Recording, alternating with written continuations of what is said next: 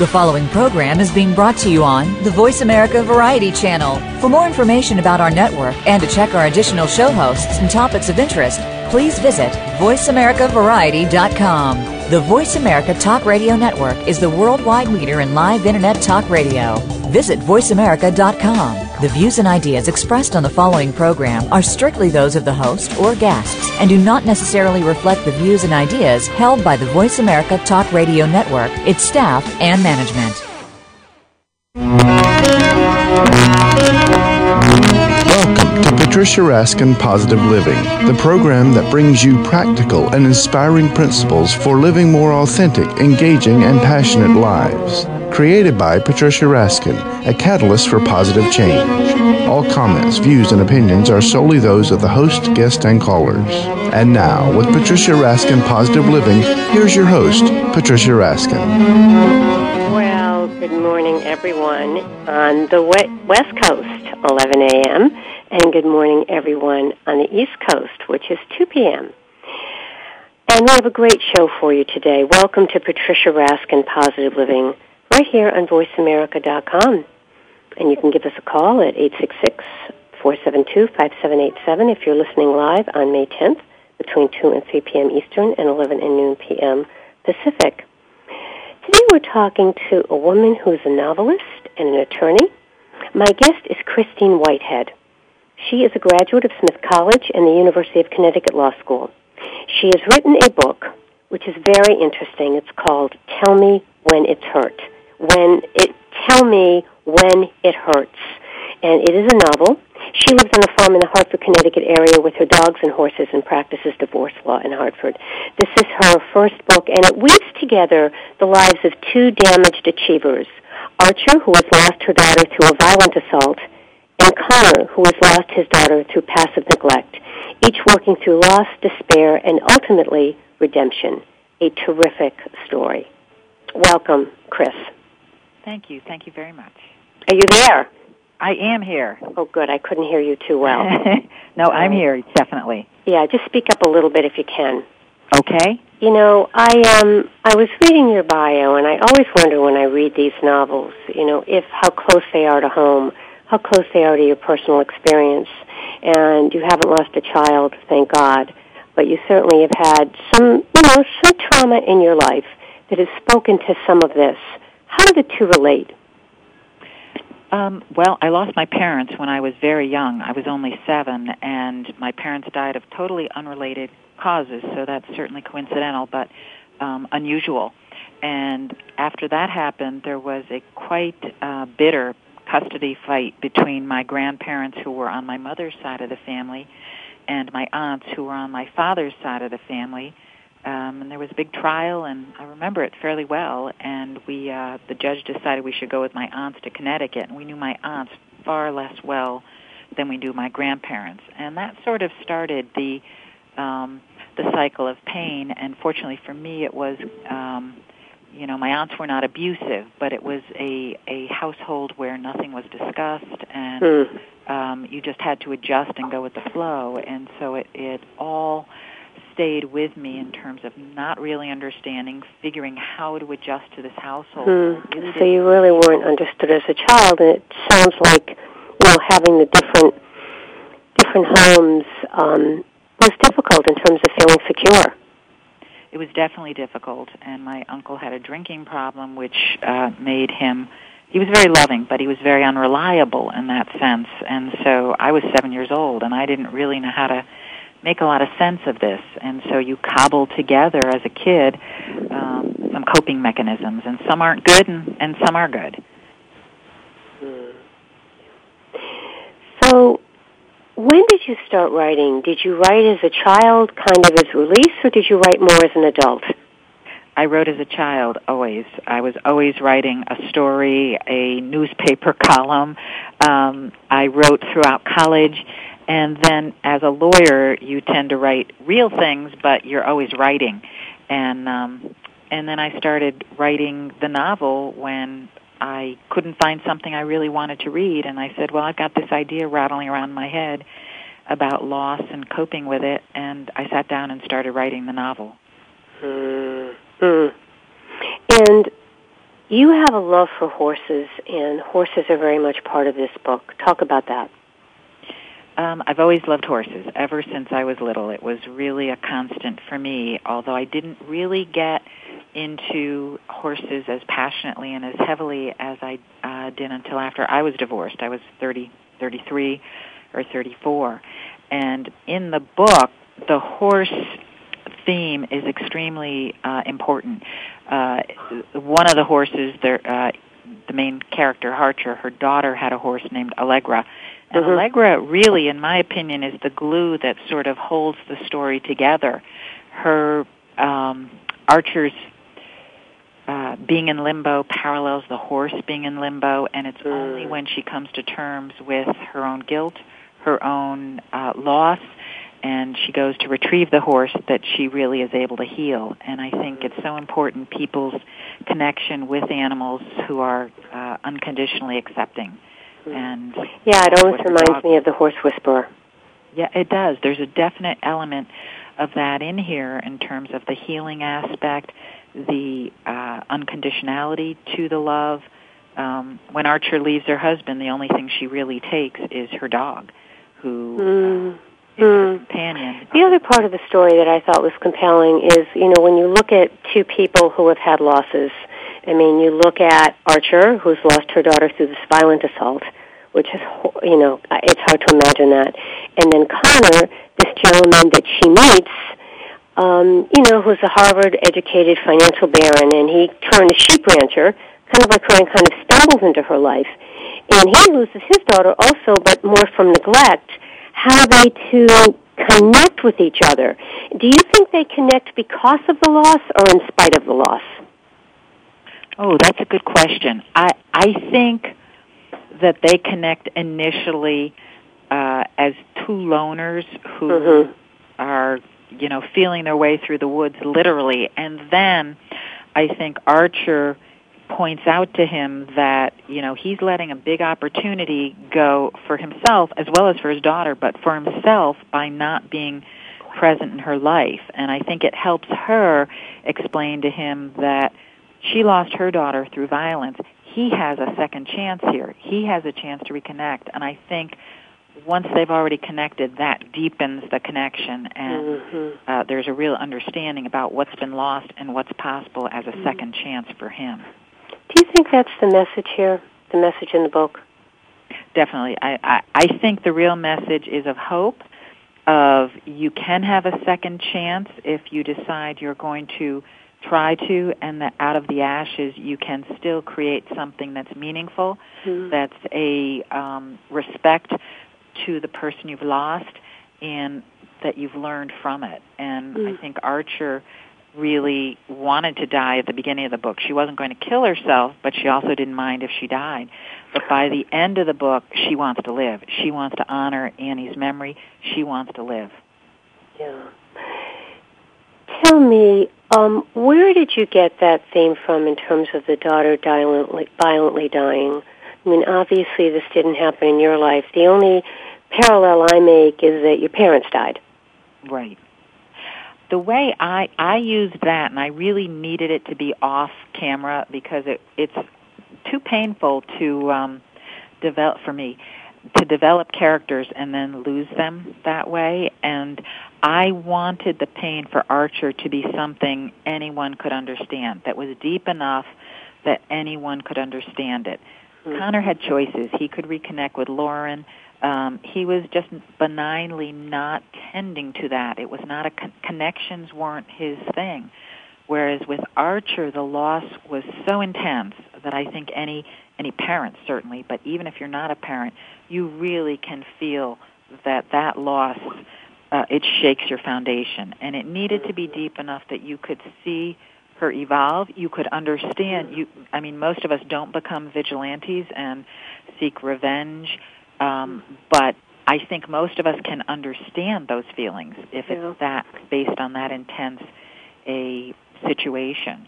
And I think, most people, when I speak at women's book clubs or libraries, people ask me sometimes about the vigilante aspect. And when I talk to them about it, and suggest that everyone can understand those feelings, they all nod, because they wouldn't choose to do that. They're going to let the rule of justice control. But most of them say, I totally can understand. If my daughter were raped and murdered, I wouldn't care what the cost. And if the person got off, I would go after them. And so I think... I think what I'd like to do in the next segment, because we're going to take a break in a couple of minutes, but I think in the next segment I want to talk about your work as a divorce attorney, because, there are pieces of this that you see in there. You obviously, are dealing with a lot of anger and bitterness and fear and rage and, because it's a loss. It's a loss just like, losing a child. Yeah. And sometimes it can almost feel as great. So I'd really like to chat with you when we come back about that and how you help people through your own losses and through the novel, how you help your own clients, deal with their divorces. Christine, how can people get your book? It's available at Amazon.com. Just plugging in, tell me when it hurts, and it'll come up and they can order it directly from there. How did you come up with the title, Tell Me When It Hurts? It's funny. It came to me almost like a flash, and basically I wanted to express that we all have different limits of pain, and some people can take a lot, some people can take different kinds of pain, and it was trying to express that, when you reach that limit, you have to take some steps. And so the title, Tell Me When It Hurts, was Archer reached her threshold of pain, Connor reached his, Adam dealt with it in his own way. He was her former husband. And just all of us have this capacity, but at some point you have to say, it's too much for me. I need to do something. I need to take steps, and only I can do it. Yeah. And so that's where it comes from. But you also deal with the pain in the book, which is, which really I think is healing for people. There's a lot of pain in the book, but I think it's primarily hopeful in terms of exploring, does drinking help you? Does a support group help you? Does revenge help you? And ultimately, we see these, I always say she's reconnecting the dots of her life, and she starts reconnecting with her sister, with her former husband, with her career, with her animals, and she starts redrawing these lines in her life to rebuild. All right. Powerful. And I think that's really, again, the book is of hope, and it is all about hope, and it's about making our dreams come true, through the adversity. My guest is Christine Whitehead. Her novel is Tell Me When It Hurts. And it's a really an interesting novel. Everything changes when this woman's only child is murdered and the killer goes free on a technicality. Archer, the woman, ditches her family, career, friends, and horses to define her own agenda and brush up on her lethal skills. Aided by a shadowy vigilante group, Archer implements private justice. At her lowest web, Connor McCall, a Harvard-educated financial baron turned Wyoming sheep rancher, stumbles into her life and everything changes. Christine Whitehead is a graduate of Smith College, University of Connecticut Law School. She lives on a farm in the Hartford, Connecticut area with her dogs and horses and practices divorce law in Hartford. And when we come back, we're going to talk about being a divorce lawyer and how this all applies. You're listening to Patricia Raskin Positive Living right here on VoiceAmerica.com. Stay tuned. We'll be right back.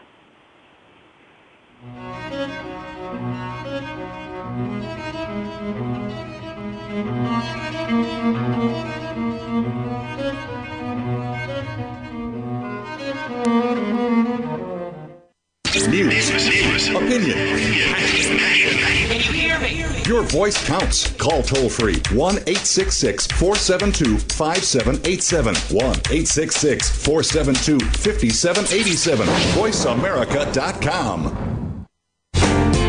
Are you ready to get freed up? Join Dr. Jennifer Freed, one of America's leading psychological thinkers, for a groundbreaking program with fascinating guests and full participation from you. Freed Up will explore topics like liberation in long-term relationships, parenting in the 21st century, comfort in stressful times, and much more. Tune in to Freed Up every Wednesday morning at 8 a.m. Pacific Time, 11 a.m. Eastern Time on the Voice America Variety Channel, and wake up to the heartbeat of your life. Wielding power, shaping environments and outcomes, and making things happen are all essential characteristics of great leaders. Yet these qualities alone are not enough to ensure your success. In a complex world, how do you decide what's most important to you? In your career, your relationships, your finances, your family, in the world around you, and the whole of your life at large. Dr. Joseph Riggio, the host of Leadership Intuition, says that personal leadership, the desire to take charge of your life, is the key to creating futures that work and building a life worth living. Join Joseph as he reveals the power of uncovering and living your own personal mythology, the key to personal transformation, exquisite performance, and social influence. Learn to look inside and discover your personal mythology and unique leadership style. Go beyond conventional advice and discover your unique success blueprint on Leadership Intuitions with Dr. Joseph Riggio, each Friday at 8 a.m. Pacific, 11 a.m. Eastern on the Voice America channel. Leadership Intuitions, power, achievement, relationships. If you want to get ahead, you have to stand out from the crowd, the clutter, and the competition. Are you? Tune in each week for Standing Out with Lauren Saunier. Lauren and her guests have the secrets that can help you and your business get noticed, get attention, and achieve your desired results no matter where you're starting from. Standing Out with Lauren Saunier, live every Friday at 12 noon Eastern Time, 9 a.m. Pacific Time on the Voice America Business Channel. Get ready to be a marketing machine. The Internet's #1 talk station. #1 talk station. VoiceAmerica.com.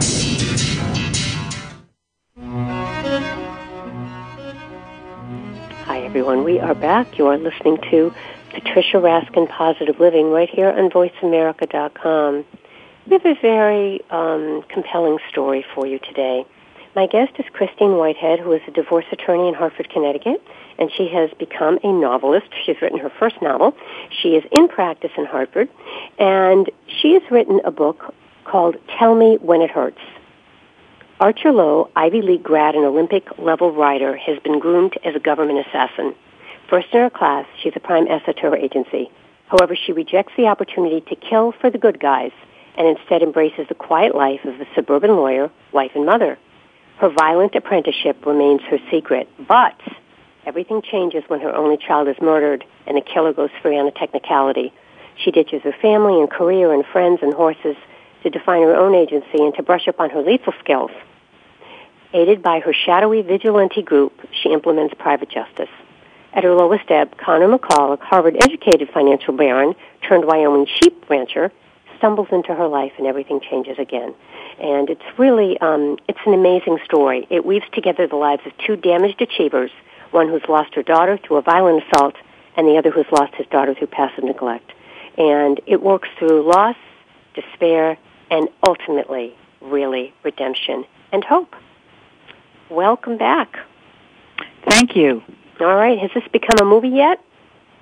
You know, two of the women in the last book club I went to said this, I could see it as a movie because you have the Berkshires and you have Wyoming, and they said they'd like seeing it as a movie. So who knows?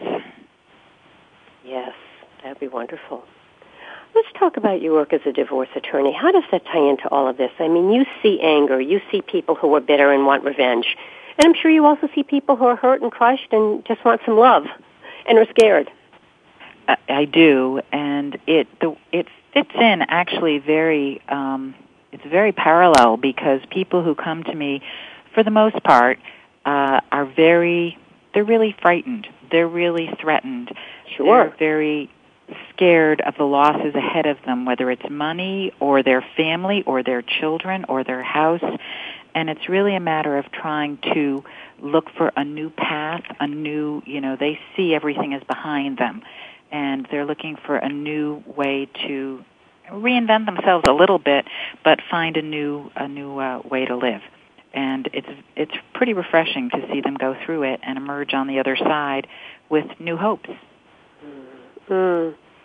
So what do you do when you see someone, and this is an interesting question, you have a client who's really out for blood. I mean, really revengeful and angry. How do you handle that? I usually try to see, first of all, if they're willing to go into some kind of counseling because it's really counterproductive. I have this book I give out to everyone who has children who comes to see me called How to how to not have the divorce from hell and dance with your spouse at your daughter's wedding or something like that. Yes. And it really, I really try to get them to refocus and point out how much judges really don't like that. They really don't respect that. They really don't, that doesn't resonate with a judge. And if the person still wants to go that route, sometimes I do suggest they go to someone else, because there are lawyers, unfortunately, who they like that agenda. They like they like that just going after someone to go after them, and I don't. And so I usually try to talk them out of it, pointing out that it's not good for them. It's not good, certainly, for their children. It's not, if nothing else, it's not good for their court case, because a judge recognizes that and doesn't like it, because the court tries to make sure the kids will be as good as can be in the midst of a divorce. And so I really try to dissuade them from that strategy for all of those reasons. Very important. So what, if somebody's listening to this and going through a divorce or may go through it, what advice would you give them, Christine? I think that they need to sit back and take a breath before making major decisions, whether it's about their kids, whether it's about moving, whether it's about quitting a job, taking a job, and take stock of where they are and where they'd like to be. I think counseling is always helpful if they're at an impasse, if they don't know whether to go forward or backward or stay where they are. I think it's always helpful to speak to a counselor. And I think what they need is to find a lawyer who is compatible with their goals. If they really are invested in getting revenge and seeing that their husband or wife can't take a move without being pulled back into court, well, I don't respect that agenda, but you're allowed to have your agenda. They should find a lawyer who has those goals. If they want to get this done with some dignity, not spend their whole college fund for their children. Which can happen very easily. Oh, my gosh, it can happen. It can happen really easily if you decide to go that route. Then they should find a lawyer who wants to expedite this, be reasonable, knows the parameters that are a reasonable settlement, and try to get them there with as little pain and controversy as possible. And there's always going to be controversy, but it's a matter of how the lawyers and the parties handle it.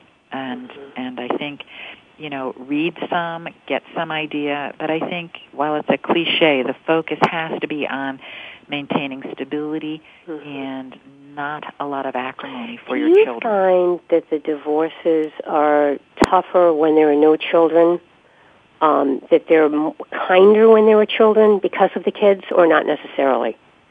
Not necessarily. Some are. Some people really do want their children to prosper and be as little disadvantaged as possible as a result of their parents' divorce. But some people, the children are the prime fighting grounds because it's the one legitimate area where they can intrude and they can be disruptive. And that's very sad. That is very sad to see. And it really can hurt the children. Oh. I just saw, I represent a lot of children as well who are in the middle of custody fights, and I saw a little fella yesterday who was 5 years old, and he sadly said to me, "We are getting a divorce." And it was like we, the family, are being divorced, and it was so sad, and it just pervaded his demeanor.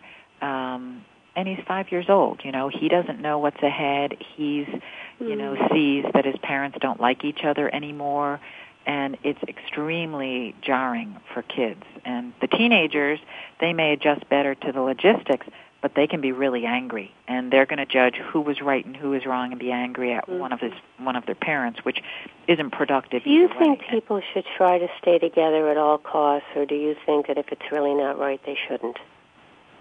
I think if the marriage is not acrimoniously bad, I think it's better for children to try to get through the high school years with the family intact. I think if it's acrimonious and belittling and disrespectful and volatile, I think the children are better if they go forward with the divorce and the kids have two relatively peaceful households. But I think, a bad marriage to the parents isn't necessarily a bad marriage to kids. And so I do think there is some merit to staying together if it's not a destructive relationship. The parents may not be as happy, but your children will have a much easier adjustment time. Okay. Well, we have a couple of minutes to break, and when we come back, I want to talk more about your novel, Tell Me When It Hurts. Where would you say in your life horses have come in to help you and heal you, and where was that healing element in the book, in the novel, Tell Me When It Hurts? Probably the biggest area and time in which horses really played a healing part in my life was right after I was divorced. I took up riding again. I hadn't ridden since college, and I began playing polo inter clubs, I guess. And it was almost like my home away from home for about 10 years. And it really helped me recover. It kept me busy. I was with people. I loved the horses. I loved the total immersion into that hobby, that team sport, and it really helped me recover, get on my feet, feel good about myself. And I think for Archer, she had gotten some of her self-esteem when she was young, being on the alternate to the Olympic team as an equestrian, ridden in Madison Square Garden in the final trials, and she felt good about herself. And then when her marriage, her family, her loss of her daughter, everything fell apart, she left that behind. It was like, I don't deserve to have anything enjoyable in my life anymore. And then when she started coming back to life and started reconnecting and started feeling like maybe I do have something to offer the world still, she connected with Connor's farm horse, ranch horse, and began feeling like I'm coming alive again. This was an important part of me I'm reconnecting to. And that led to other reconnections for her. And when she finally makes peace with Annie's horse, whom she'd abandoned and left in limbo like herself, the healing was, I wouldn't say it was complete, but it was certainly a connection that was vital to her going on. All right. Now, on that note, we're going to take a break. My guest is Christine Whitehead. Her new novel is Tell Me When It Hurts. Christine is a graduate of Smith College and University of Connecticut Law School. She lives on a farm in the Hartford, Connecticut area with her dogs and horses and practices divorce law in Hartford. This is her first novel, and it's a really wonderful book. And it's filled with suspense, but also with hope, and that's what's so important. All right, folks, you're listening to Patricia Raskin Positive Living right here on VoiceAmerica.com. Stay tuned. We'll be right back.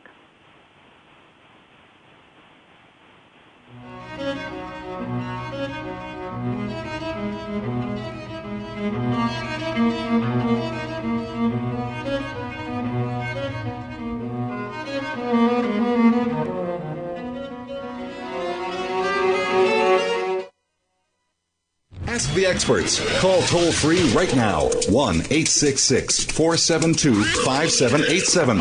And ask our all-star team to answer your question. That's 1-866-472-5787. Thank you for calling. VoiceAmerica.com.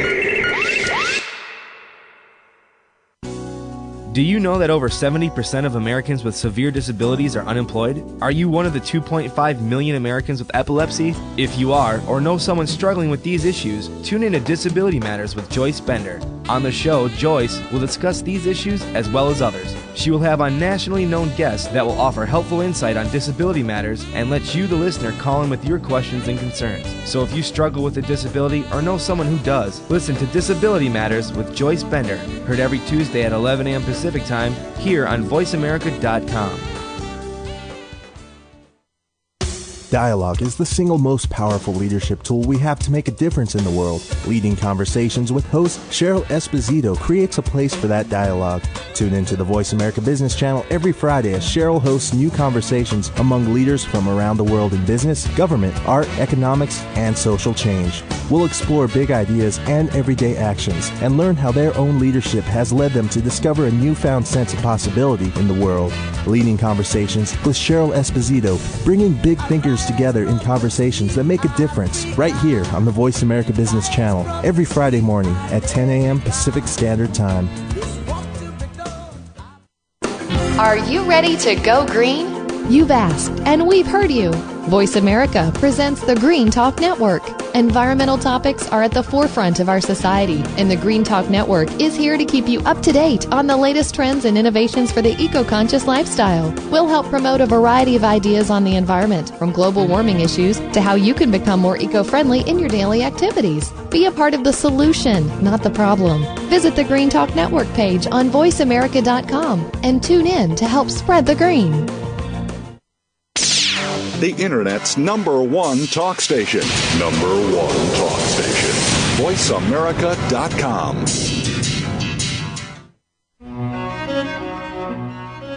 Hi, everyone. We are back. You are listening to Patricia Raskin, Positive Living, right here on VoiceAmerica.com.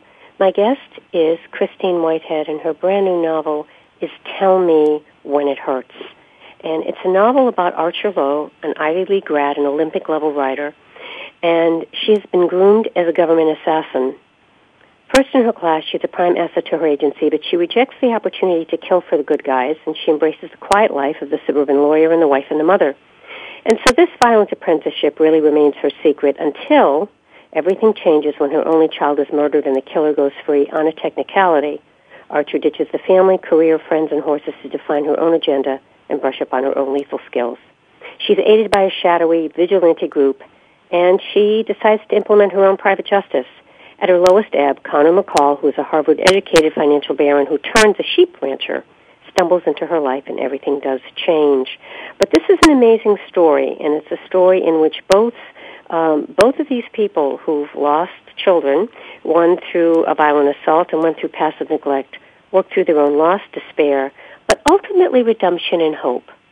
So welcome, Chris. And tell us about the hope part of the novel. I think that most people think it's going to be a sad book when they hear that the initial event that gets the action going is the death of a child. But we enter after that has happened, which doesn't make it less sad, but you don't quite feel the intensity as much as if you lived with the child during the book. And ultimately, it's a very hopeful book. The banter that develops and the relationship that develops between Archer and Connor is very hopeful. It's very upbeat. They develop a very lovely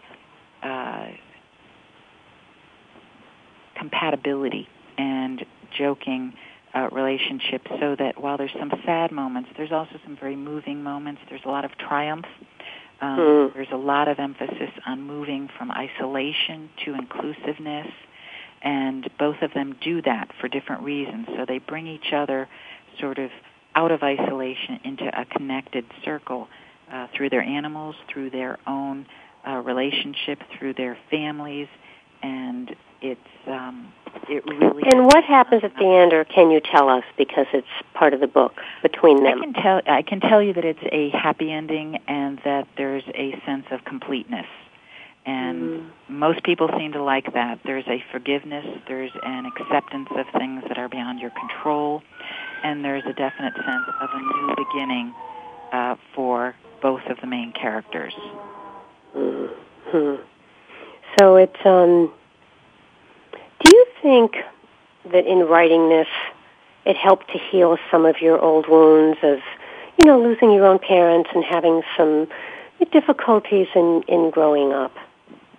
I do. I found that it was cathartic for me to work through some of these feelings, and I had my own issues, and everybody handles pain in a different way. And I think, Archer tried to get vengeance and felt she could help in that way. Some people may, start a support group or go to church and be very religious, or some people retreat into drink. I had my own issues, and I became anorectic when I was about 14 or 15, and it pretty much continued through college. And it was my way of controlling a lot of my environment. How did you get through that? I know many people would like to know that. as I said, it lasted quite a number of years. I never got to the point where I had to be hospitalized or force-fed. Almost like you hit bottom in a sense. Yeah, I never had to get to that point. But when I went to law school, I had a great circle of friends and acceptance, and it just felt like I was emerging, and I didn't need to control that piece of my life anymore. And it didn't just evaporate, but gradually I developed just better eating ways. I didn't need to control everything around me to that extent, and I was able to recover, I really think, through having very close friends who accepted me as I was. And did support groups help you as well? Definitely, yes, definitely. Just knowing other people are going through what you're going through is a help. And for Archer, her support group happened to be a vigilante support group. She'd been to support groups of therapy, but that was the only one that helped her. And I think for her, it was helping people in her shoes feel like there was closure for the wrong Chris, done how to is them. she different from you, and how is she like you? She has a lot of me in her. She's determined. She wants to right injustices. She loves her animals deeply. She feels strongly about family and connection, even though in her despair she cut those things off. She's different in that I think she's tougher. I think I would not go the vigilante route because I believe in the rule of justice, and if there's some mistakes, that's part of the process. So she's different from me in that way, but I do understand her feelings and I understand her outrage.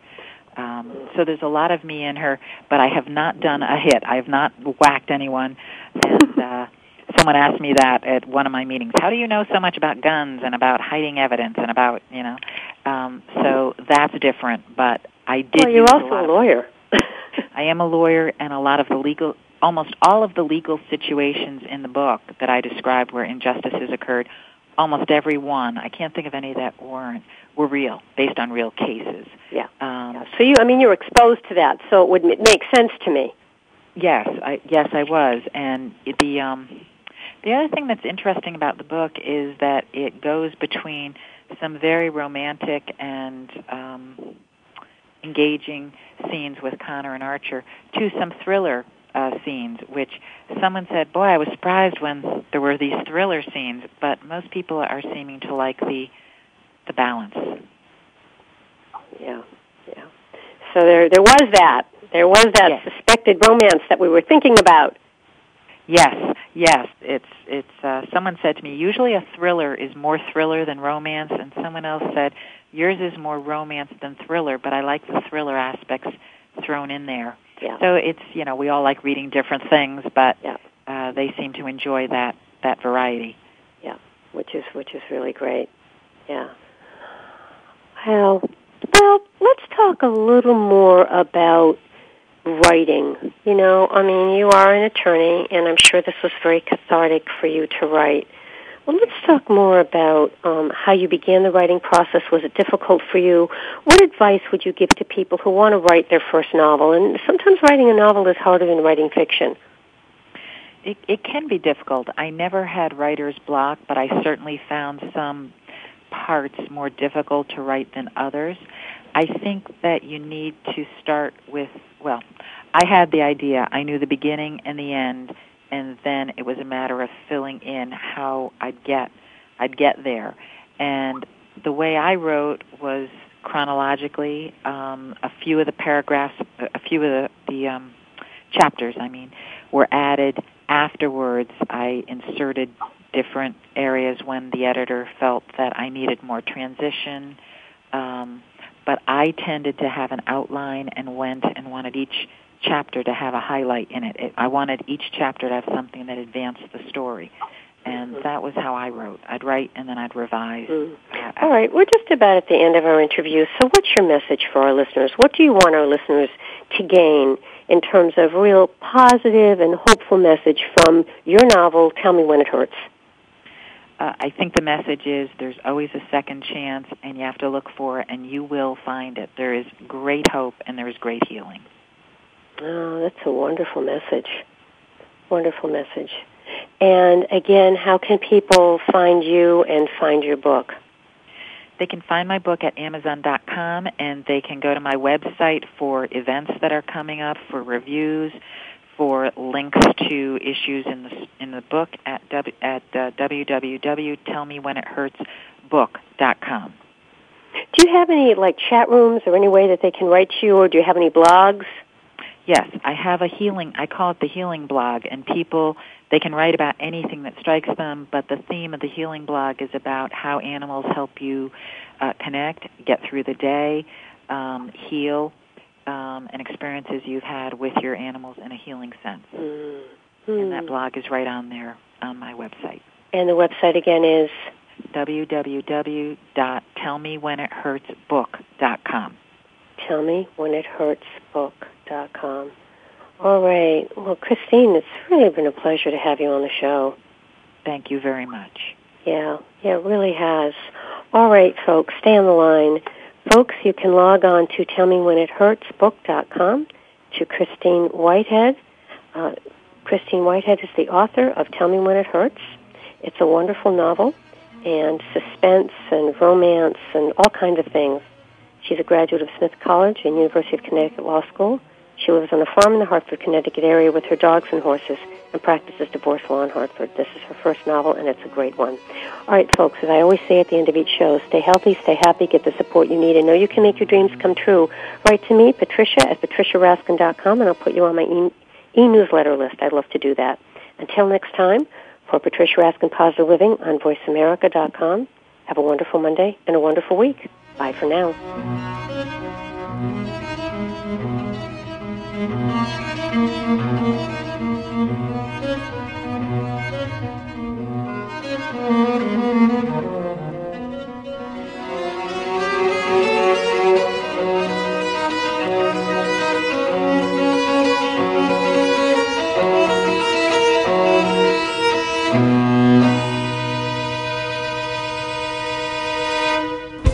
Thanks again for listening to the preceding program, brought to you on the Voice America Variety Channel. For more information about our network and to check out additional show hosts and topics of interest, please visit VoiceAmericaVariety.com. The Voice America Talk Radio Network is the worldwide leader in live Internet talk radio. Visit VoiceAmerica.com. The views and ideas expressed on the preceding program are strictly those of the host or guests and do not necessarily reflect the views and ideas held by the Voice America Talk Radio Network, its staff, and management.